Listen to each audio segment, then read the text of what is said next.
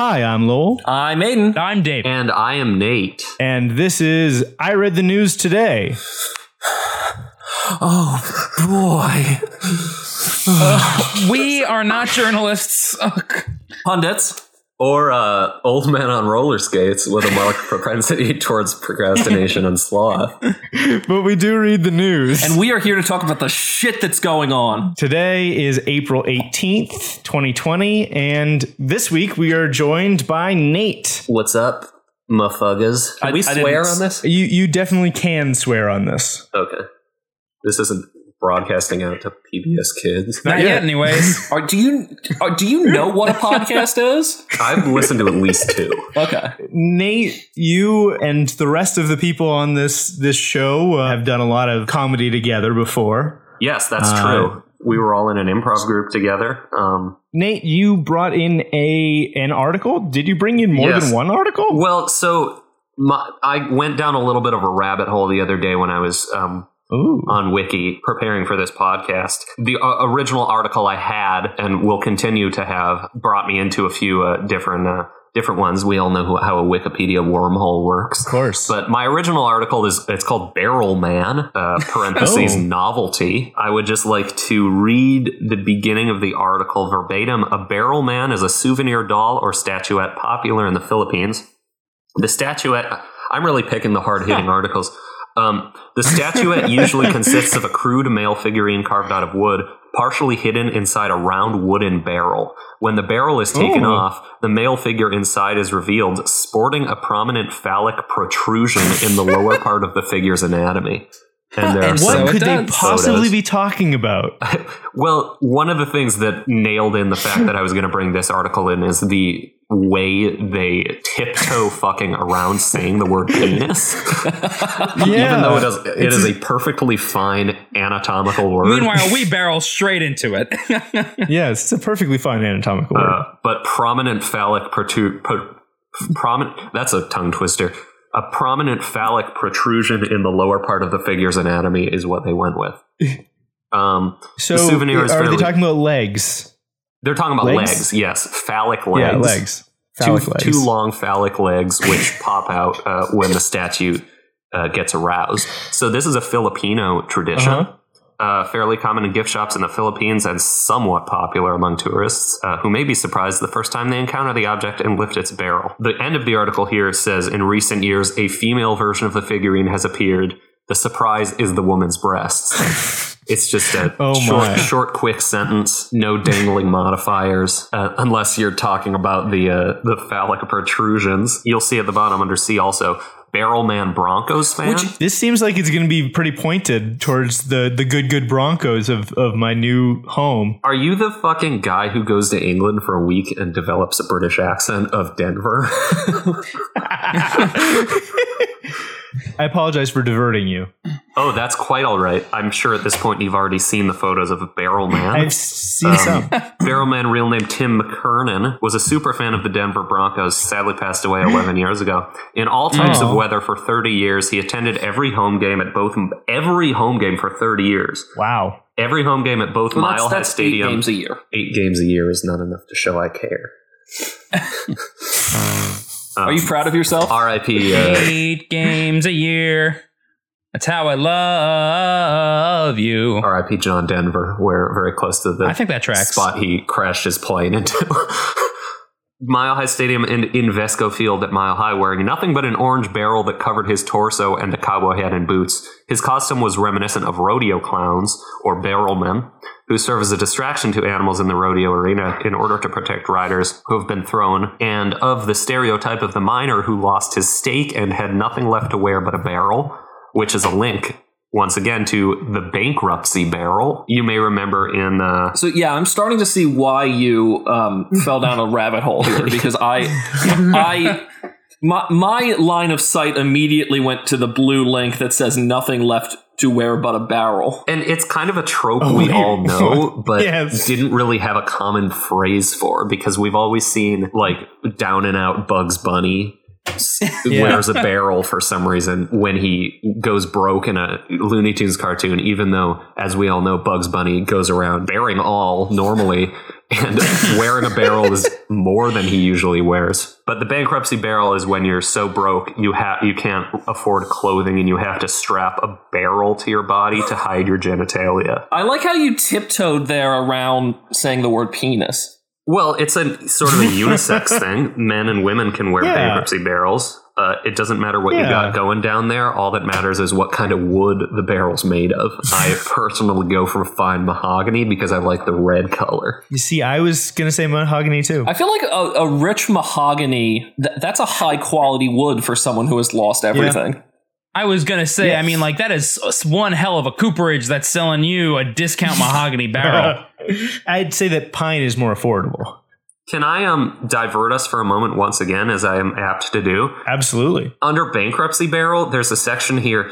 The bankruptcy barrel, I'm paraphrasing, was also used in a 1999 Wendy's commercial to the effect of the .com bubble, where a destitute .com magnate is left only with a barrel but can still afford a discounted Wendy's hamburger. However, Wendy's founder Dave Thomas, not to be confused with the Canadian comedian Dave Thomas or the lead singer of Pere Ubu, Dave Thomas, or a guy named Dave Thomas that I know. Wendy's founder Dave Thomas. Well, no, I mean, all of that is covered in the descriptor Wendy's founder Dave Thomas. It doesn't say Dave Thomas, who I know. Anyway, however, Wendy's founder Dave Thomas, out of desire not to see him remove the barrel to fish for change, offers to pay for the man's meal, which I think more billionaires should be doing. Oh, not to make it all political. Yeah. Jeez, we don't do any politics on this show. Well, I will say, though, I appreciate there's one other little reference hidden in the bottom of this Wikipedia page here. I very much appreciate seeing a little love for the good old Moon Mullins, who is noted to have occasionally been seen after wearing a barrel after losing at cards. You're the only person in the world I know who would know what this is. Who is Moon Mullins? Moon Mullins is a very popular. It's hard to describe something as a popular comic strip, but it was a syndicated comic strip that ran for quite a long time. Yes, it ceased publication a year before you were born. Before you were born. That has It never... is unacceptable for you to know what this is. As he was about to say, that's never stopped him before. I'd also like to point out the creator of the comic strip is named Ferd Johnson. Not Fred. Johnson. Well, it's short for Ferdinand. It is generous of Wikipedia to call this doodle that he couldn't have whipped up in more than 30 seconds a self-portrait. A self-portrait. He's the original Peter Griffin. Honestly, yes. It looks a lot like Peter Griffin. Ferd Johnson self-portrait. He appears to be holding a anal probe that's recently been bloody used and is dripping with feces. And very proudly holding it. As if he's all right with the fact that he just probed a person who is thankfully off screen. I would have said it was more of a bloodletting instrument, but... Well, that's where you and I differ. It is. I can tell that Denver's rubbing off on you. Yikes. It's the capital bloodletting. What was the other article that you had here? Oh, so the Denver Broncos. That was both of them were the beer barrel guys. Yeah. And there's a whole host of other similar super fans of various games, like the license plate guy. There's a man who wears license plates on his chest to every game. Wow. A man who dresses up as a fireman. Yeah, license plate guy. Why? A lot of these people are dead, sadly. Yikes. Wasn't there a guy who used to go to Cleveland Indian games and just bang a big drum constantly? Is that special enough to require a designation as a guy? Don't a lot of people do that? Yeah, I think that's what you're supposed to do. My question about the guys who wear things like the barrel, is he wearing clothes under it? Do we know? The Broncos barrel man, I think it specifies he wears nothing but the barrel. Yee. Here's a question I have about him. Does he have to buy a seat? Because he can't sit. He can't. I see this barrel. He can't sit in that. Well, that's a good question. It could be collapsible. It could be assless. Yeah, is it an assless barrel? Not from the pictures I see. But I suppose it's possible he's got a few. Mercifully, in neither of them can we see his crotch area.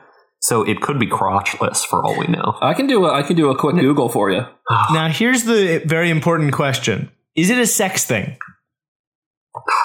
How could it not be a sex thing, Lowell? I think that's... Maybe, but it's also certainly for posterity. The barrel as the very bottom of the... for the posterior. Well, number one, at the bottom of this Wikipedia article, it says that the barrel... They've honored the Barrel Man as part of an exhibit called Denver A to Z. And there's a statue of him. Wow. Yeah, there are a few statues of him, apparently. For a guy who looks like an angry Kenny Rogers joined the Confederate Army, it's an interesting interesting mascot to have. That's not a good comic. What? I Google image searched the guy, and this comic must have been released at his death. And Nate, would you take us through what the comic is? So it's St. Peter at the pearly gates handing Barrel Man a paintbrush and a can of orange paint, saying, "From now on, you'll be in charge of sunsets. We know how much you love orange." And Barrel Man is looking frankly thrilled.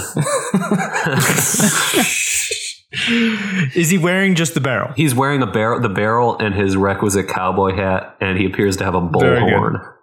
Well, that sounds like it was a sex thing after all. Oh, he looks incredibly pleased to have just died. I think he's just happy not to be in hell for being a Broncos fan. Ooh. Sorry, Lowell. Shots fired. I don't really care about the Broncos. Hope I didn't kill your boner too much. Because I know it's a sex thing for you. Sure. Well, with that, I think that we should move on to our next article. Thanks for bringing that, Nate. Please, of course. Okay, so so I've got first article up right now. And this is a bit of a response to what's going on in the world right now. Obviously, as you can probably tell, this episode we're all going to be sticking with our theme of light articles, since there's plenty of heavy news out there right now. So if someone wouldn't mind clicking on my article here and just reading out that little headline. I'm going to take my best stab at this first word, but Po-Kong out to keep residents in.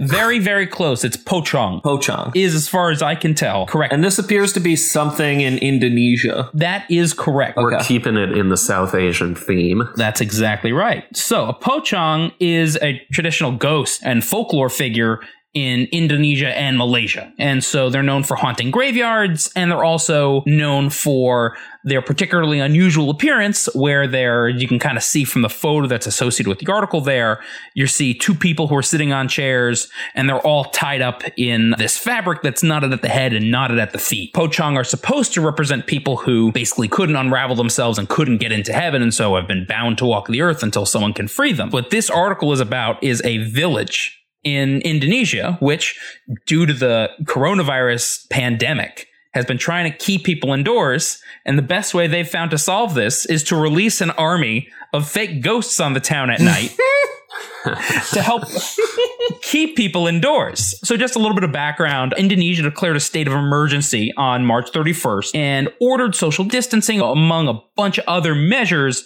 but they stopped short of issuing a full lockdown. Mm-hmm. And it's working okay in the cities, but a lot of villages, especially villages around the cities, still haven't quite gotten the full message. This one village of Kepe, which is in the central province called Java, a group of volunteers started dressing up as these ghosts and going on surprise patrols around the town to try to spook people to get them back inside. Now, it did initially kind of have the opposite effect, because people saw these ghosts hopping around and people would follow them to take pictures for social media or get some ghost hunters out there trying to chase them down. But now, a few weeks later, things have kind of settled out, and they are now serving as essentially guards at the main entryways to these towns, both to scare people off from actually coming into the town and to also serve as people to, I guess, everyone's getting stamped or something. They need to get passes if they're traveling in between towns at night. Does the government have a contingency plan in case they refuse to go away when this is all over? No, I don't believe so. They're going to call the Ghostbusters. That question seems to imply that you believe that these are actual supernatural entities. We don't know that they're not. That's fair. I would venture to assume most people don't actually believe that they're actual ghosts. They're just kind of serving as reminders like, hey, this is probably what could happen to you. But Nate kind of brings up the point that I'm interested in, which is how likely is it that they become actual Pochang after this? Yeah, and essentially they're doomed to an eternally binding version of the brown bag foul from Comedy Sports.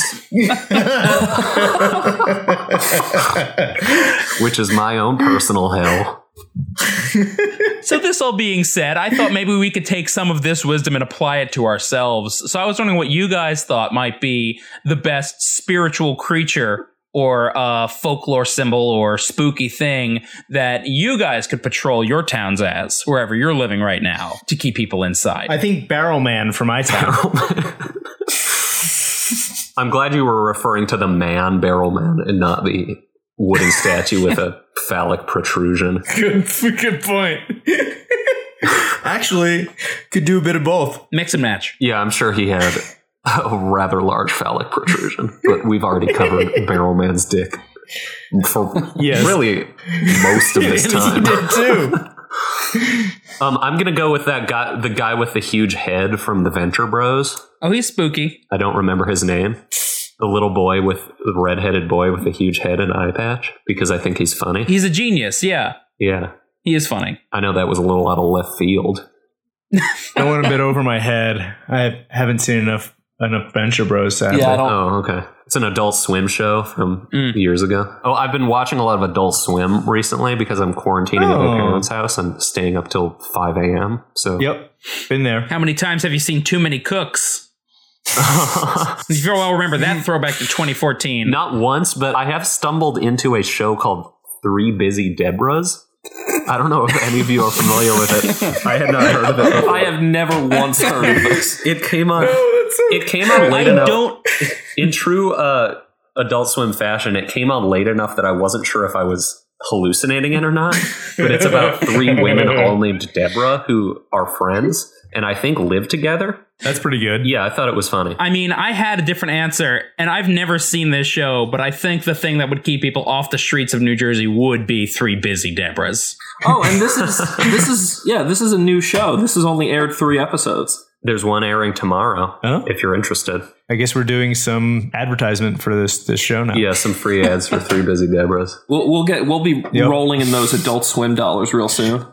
Swimming in those Adult Swim dollars, you fool, you utter fool. Aiden, we're missing your answer. I mean, I feel like zombie feels like kind of low-hanging fruit. You're going to I Am Legend it? Does that take place in New York? I should know that, but does that take place in New It York? does. It takes place in New York Very City. famously in New York. Well, they came into the zombies came back into the news this week because of what happened in Ohio. What happened in Ohio? There are pictures of a bunch of people protesting outside the State House, and from inside the building, looking out a window, they look like Shaun of the Dead style zombies. Very good. That's just what people from Ohio look like. That could be said about you. Yeah, you know me. He is a young boy from Ohio. I'm a young boy with a fun toy. That was a good slant reference to Phil Oakes. Oh, I didn't pick up on it. I'm much The song more is of a, Boy in Ohio.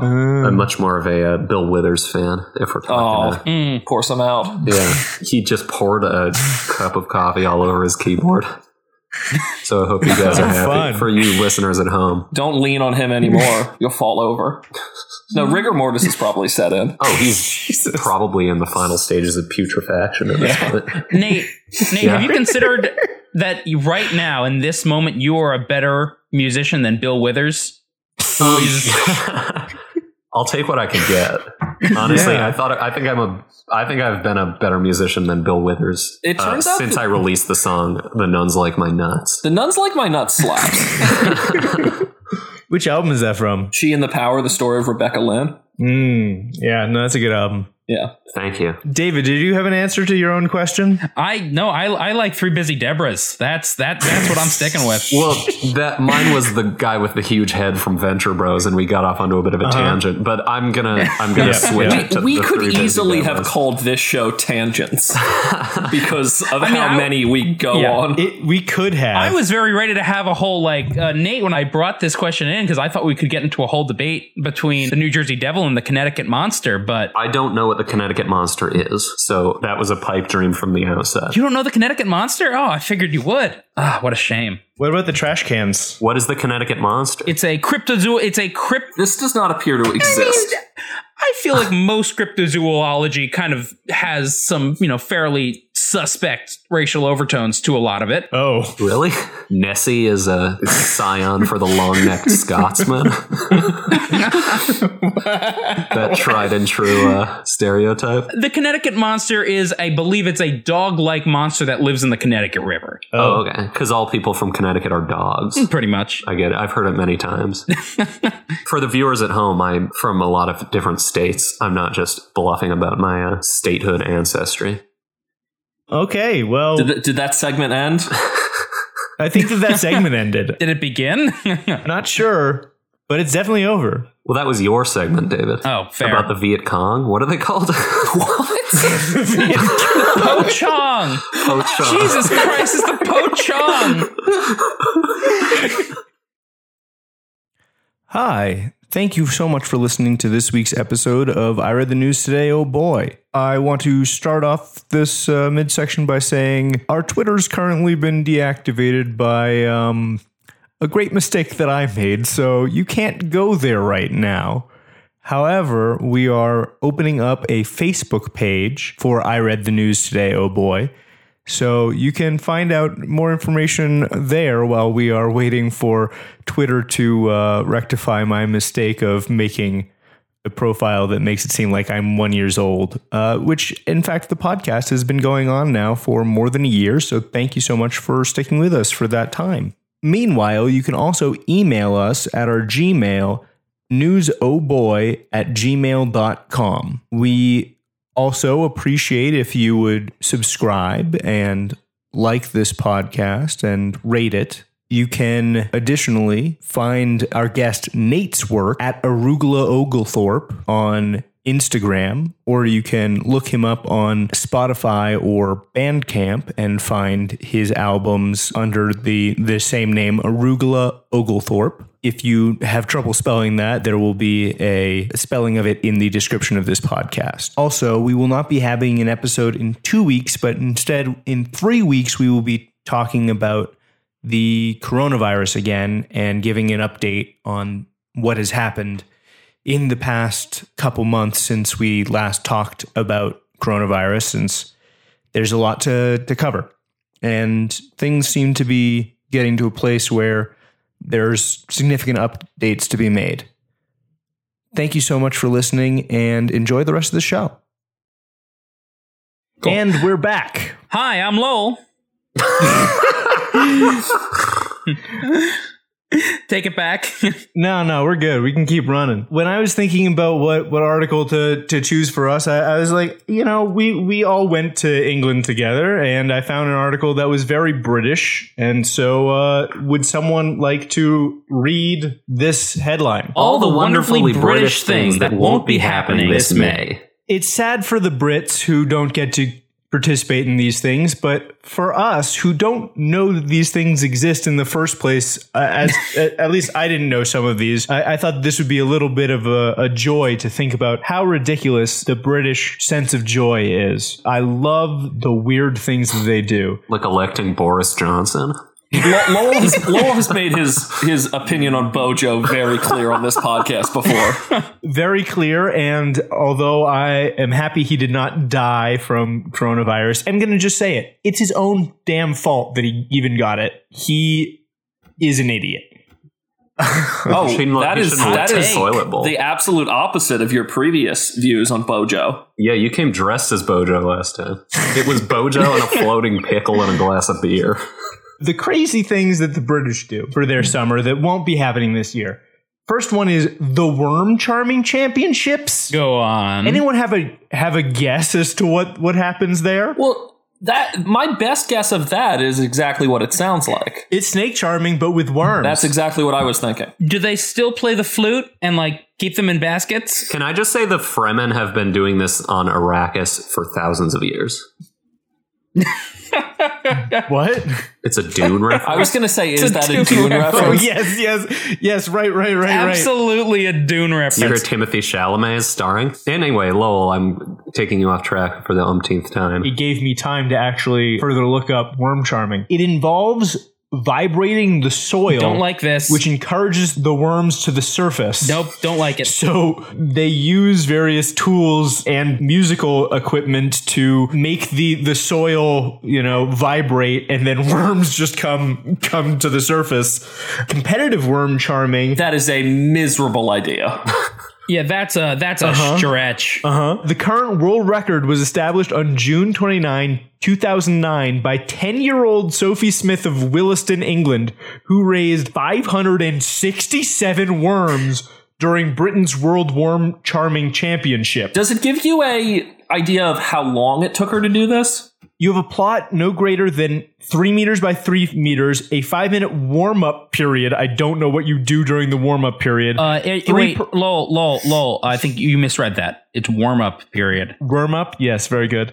A 3-person team of charmer catcher encounter, and that all worms must be returned to the grounds after the contest, but I do not see anything about the amount of time that you have to do it. Okay. But you only have 3 meters by 3 meters. Yeah, but do you know how much... The size of a person. Do you know how much there is down there? Because there's like infinite down there. Apparently, apparently there's hundreds of worms. How do we know that they're not juicing their particular patch of ground with extra worms before the competition starts? That's a good question. I don't Excellent know. question. The person and also the person who counts them is on their team. That seems like cheating. Maybe Very they should easy be to glad cheat. that they don't have to do this again this year. They can finally give up the ghost. Yes, they can. Maybe they should feel freed. The next thing that's not happening this year is the Tweed Run. Oh, what a shame. You hate to see it. It is just people riding around London on bicycles in their finest tweed. And, of course, how can we live without lawnmower racing? This is a British thing?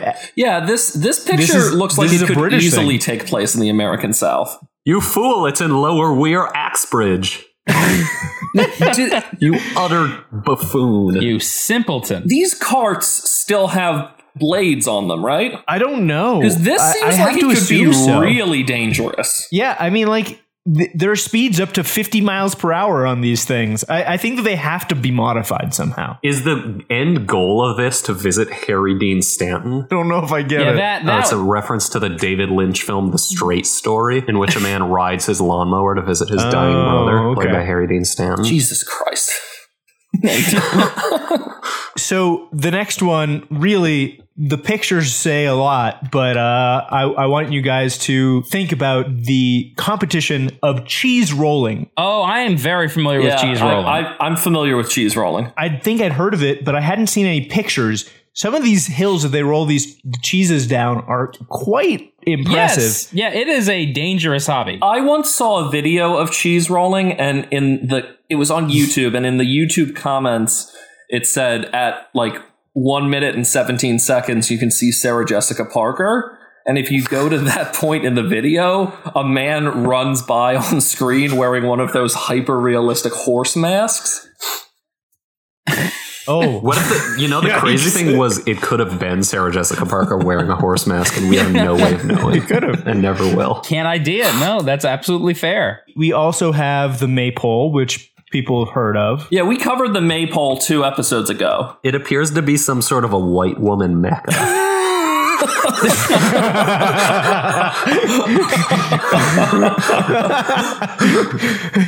I think you're thinking of England in the first place. Yes, of course. There's also the World Custard Pie Championship, which is very, very self-explanatory until you find out that they also then throw the pies at each other. Part of the championship is wearing really ridiculous costumes and then throwing pies at people a la the Three Stooges. That's beautiful. Dragon Boat Regatta is dumb. I don't know why they included this. Mayday Dip, also dumb.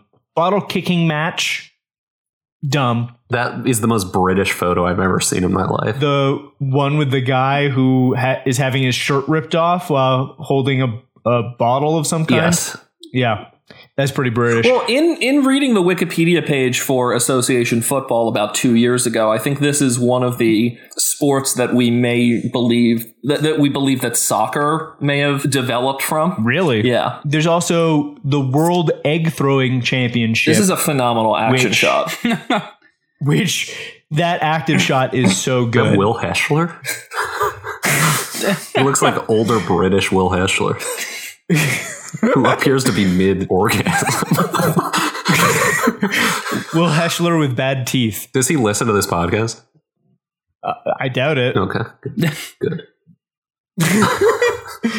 Can anyone think of the most British thing that they did in England? I ate a quail egg. I drank a pint of gin and tonics, then got lost on the tube. Does that count? That does count. One thing that we all did was going to that pantomime. That was so British. Oh, absolutely. That's where I got drunk on a pint of gin and tonics and got lost in the tube. Yeah, That was my most British day. our professor trying to get us interested in a pantomime was one of the most sad and pathetic things I've ever seen in my life. I And yet, fully disagree. the I had panto- amazing time. Yeah, I had such a good time watching it. But It was he great. said something to the effect of, if I have a holiday season where I don't see at least 10 pantomimes, it's not really a Christmas at all. I would rather be at home good- eating a good old Chris pasta Cook. dinner with a glass of Gare de la Chanel 49. Well, looking at this article, I'm disappointed that the sport of ferret legging, which we've covered earlier on the podcast, isn't on here. I think that's a later in the summer kind of thing. Yeah. This is just May. Okay. This is just May? Jesus Christ. It's just May. There is a chance for that to happen. It's not even May. It's April. No, this list is just for know May. the list is for May. April is often called British May. I thought that would give us some good reminiscing of the weird things that British people do. I can taste the Marmite as we speak. So with that, Aiden, do you want to wrap this thing up? Yeah, I would. I brought in a Wikipedia page. In contrast to everyone else, I went a little dark this week. Oh, fun. So who wants to read what the Wikipedia page is? Well, I'm seeing Mark Hoffman. Anybody familiar with Mr. Hoffman? No news to me. Nazi dentist. At a very quick look at this page, first off, I see he's still alive. He is. And second off, I believe that this is going to be part of your... The series of notable forgers, yes. So, tell us a little bit about Mr. Hoffman. Mark William Hoffman is an American counterfeiter, forger, and convicted murderer. Widely regarded as one of the most accomplished forgers in history, Hoffman is especially noted for his creation of documents related to the history of the Latter-day Saints movement. While his schemes began to unravel, he constructed bombs to murder 2 people in Salt Lake City, Utah. Oh, fun. So he was born in Salt Lake City to Mormon parents, and during his early adulthood, he did his mission, I believe, in England. At that point, he began reading anti-Mormon literature and stopped being a faithful practicing Mormon and began forging historical documents related to the church and selling them for a massive profit. Did he ever forge the tablets? No. So, do you know what's really, really kind of funny? Go on. I think that I just listened to an episode of the podcast, The Dollop, about this same guy. Oh, really? Should we go to my backup article? No, go ahead. Okay. Would be accused of plagiarizing the dollar? All right, so there is a little bit like there's a lot of sort of minutia related to things that are really important to Mormons that I don't really know about. in this, but the first notable forgery covered on his Wikipedia page. In 1980, Hoffman claimed that he found a 17th century King James Bible with folded paper gummed inside. The document seemed to be the transcript that Joseph Smith, the founder of Mormonism's scribe, had presented to a Columbia Classics professor in 1828. According to the Mormon scripture, the transcript and its unusual reformed Egyptian characters were copied by Smith from the golden plates from which he translated the Book of Mormon. So that seems very sort of in the weeds of Mormonism. He was able to convince the Latter-day Saints Church that the document was written by Joseph Smith, and they purchased it from him for more than $20,000. Okay. This allowed him to drop out of school and go into business as a dealer in rare books. He soon fabricated other historically significant documents and became noted among Latter-day Saints history buffs for his discoveries of previously unknown materials related to the Latter-day Saints movement. During the early 1980s, a significant number of new Mormon documents came into the marketplace. Sometimes the church received them as donations, other times they purchased them. Hoffman created a forgery showing that Joseph Smith had designated his son, Joseph Smith III, rather than Brigham Young as his successor, which is a major schism within the Mormon church. Yeah. So if I remember correctly, there's the Reorganized Church, which was founded by Joseph Smith III, and the LDS Church, which is considered the real Mormon church by Mormons. And that is, I believe that is the technical term, is Mormons. It's kind of like in a smaller scale, both China and Taiwan believe that they are the real China. Yeah, that's a good analogy. I also believe myself to be the real China. I follow that. He pitched this letter as if it was evidence that the Reorganized Church is the real church. Yeah, and there was a bidding war between the Latter-day Saints and the Reorganized Church. The former day Saints? The Reorganized Church. Okay. Netting Mr. Hoffman even more money, but he also leaked the document after he sold it to the Latter-day Saints, so he was able to ensure that it wasn't covered up by them. And then this is the thing that really interests me in this article, is it says no one is certain how many forged documents Hoffman created during the early 1980s. So there's potentially a great wealth of documents and scholarship related to the Latter-day Saints movement that is totally and completely false because of this guy's efforts. Interesting. Do these people not realize that imitation is the sincerest form of flattery? Yeah, there you go. There you go. Another interesting thing about him was that he was raised Mormon, but even before he started doing this, he had already renounced the Mormon church. Part of it was he learned that his maternal grandparents had continued to secretly practice polygamy for more than a decade after the church publicly ended the practice. That was also one of the big differences between the Reorganized Church and the non-reorganized church, is that the Reorganized Church said, we're getting rid of this polygamy stuff, it's weird. And the regular church kind of continued doing it for a while. Who in the ripe old fuck does not like their religion to have a hefty amount of polygamy? Yes, David? Oh, no. This guy, it's just, his whole history is fascinating. I mean, he's the Mormon Lee Israel, right? Yeah. Who's Lee Israel? She's the lady who forged a bunch. There was the Melissa McCarthy movie about her like 2 years ago. I think it's called Can You Ever Forgive Me? She was an author who forged a bunch of fake letters. Oh, okay. Great movie, by the by. And then as his kind of career as a forger continues, Mark Hoffman, the audacity of this man is astounding. So he forged and sold signatures of many famous non-Mormons, including George Washington, John Adams, John Quincy Adams, Daniel Boone, John Brown, Andrew Jackson, Mark Twain, Nathan Hale, John Hancock, Francis Scott Key, Abraham Lincoln, John Milton, Paul Revere, Miles Standish, and Button Gwinnett. He's the fucking... Button Gwinnett. They even got Button Gwinnett. He's the Mormon master of disguise. And it says that Button Gwinnett is the signer of the Declaration of Independence, whose signature is the rarest. So that's why he did Button Gwinnett. It's rarest because it's the best name. He also forged a previously unknown poem in the hand of Emily Dickinson.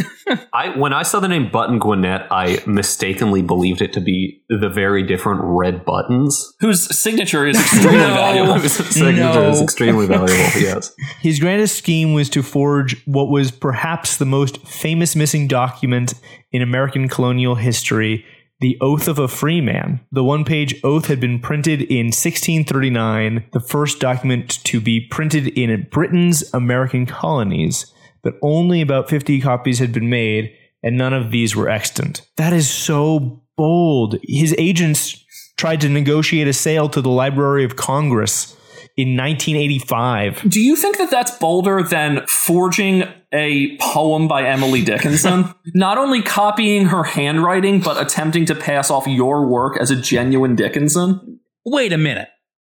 I think, look, Emily Dickinson is an amazing, beautiful poet. I think I could write a poem as good as her worst poem. But she has some stinkers. Okay. What do you believe to be her worst poem? Who doesn't have stinkers? Oh, I don't remember. I don't know enough about Emily Dickinson. There's some that's like, that's kind of clunky. I could do that. Some of the shorter ones. Only some. Not a lot. Again, most of it's great. Most of it's great. I like the one that starts, because I could not stop for forgery, he kindly stopped for morgery. The carriage held but just our surgery and immortorgily. You can sing that poem to the tune of the Gilligan's Islands theme. You can sing any poem to the tune of anything. Just a lot of them won't sound good.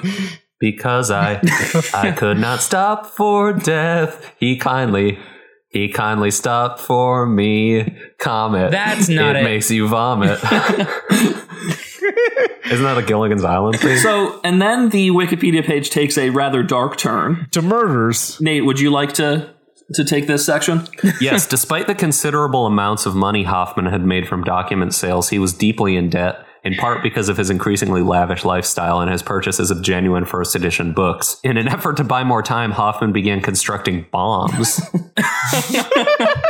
And he appears to have murdered. He really is the Mormon Unabomber. Yeah, so he first killed a document collector named Stephen Christensen. A second bomb later that day killed Kathy Sheets, the wife of Christensen's former employee. He also injured himself in a bomb when a bomb exploded in his car. Jeez. So in some ways, he's the Tiger King of forgery. There are a lot of parallels with other murderers and murder for hire convictees that we could draw. Are you saying all murderers sound alike? I'm saying that there are a lot of similarities between different murders. Oh, okay.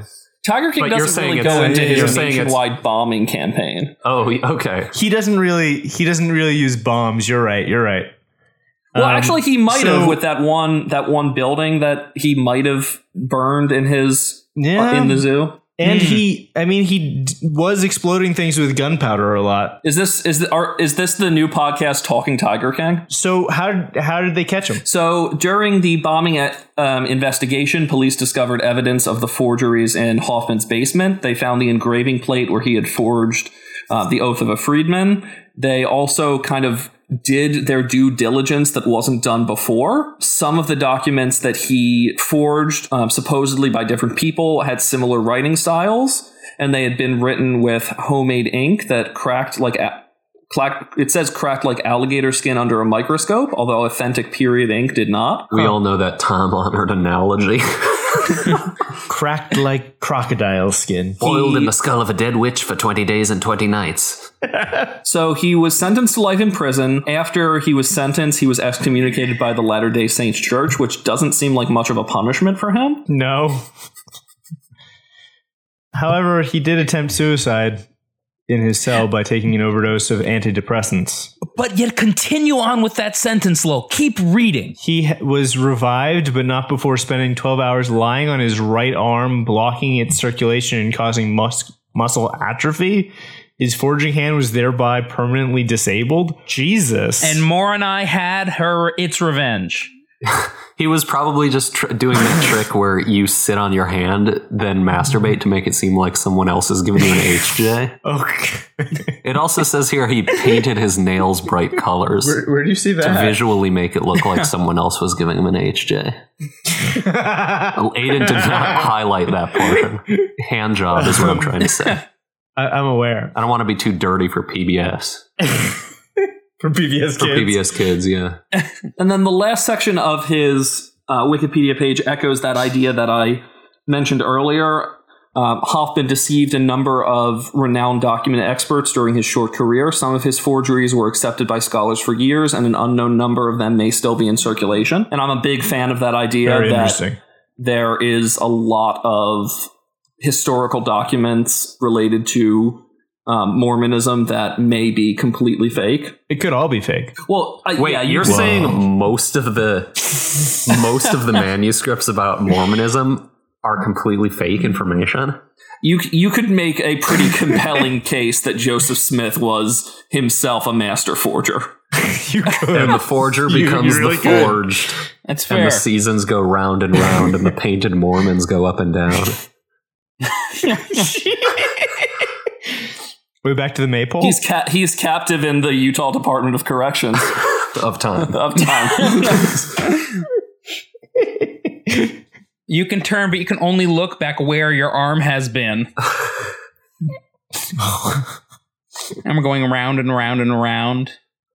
While giving yourself a limp-handed HJ. In an Indonesian ghost game? I don't know. Wait, did I do it? Did I bring us full circle? Well, full circle would be back to Barrel Man. Barrel Man, yeah. Doing the things a Full barrel circle can. would be back to hi, I'm Lowell. Yeah, you have to say backwards. Yep, so that's All everything right. I have on Mark Hoffman. Awesome. Well, then, I guess it's time to wrap up the show. Thank you guys for listening, as always. You're welcome. I hope that people are staying safe and healthy. And Nate, is there anything you would like to plug? I know that you're generally inside, but I did see your Instagram recently, and you have albums. Oh, yeah. I have an Instagram at Arugula Oglethorpe. I have a musical project in which I play all the instruments, also called Arugula Oglethorpe. I had a Facebook page that I recently deleted, so you can no longer find that. I also have a Vimeo account at vimeo.com/Nathaniel Cowper. I also have herpes. Awesome. So get on that.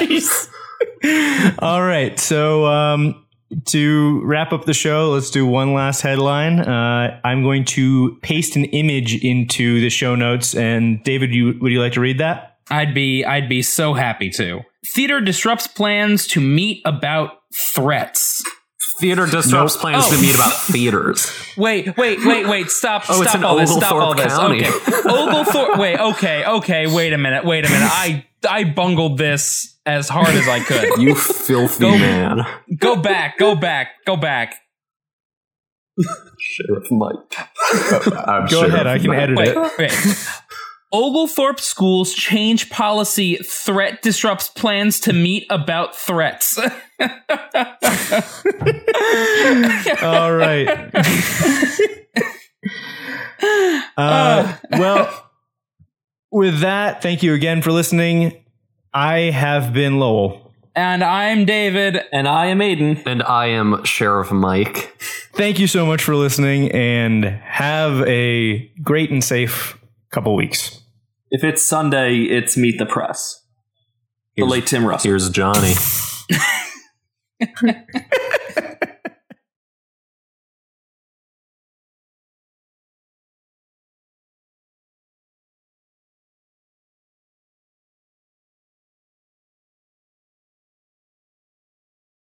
Well roared lion, well shown moon. What?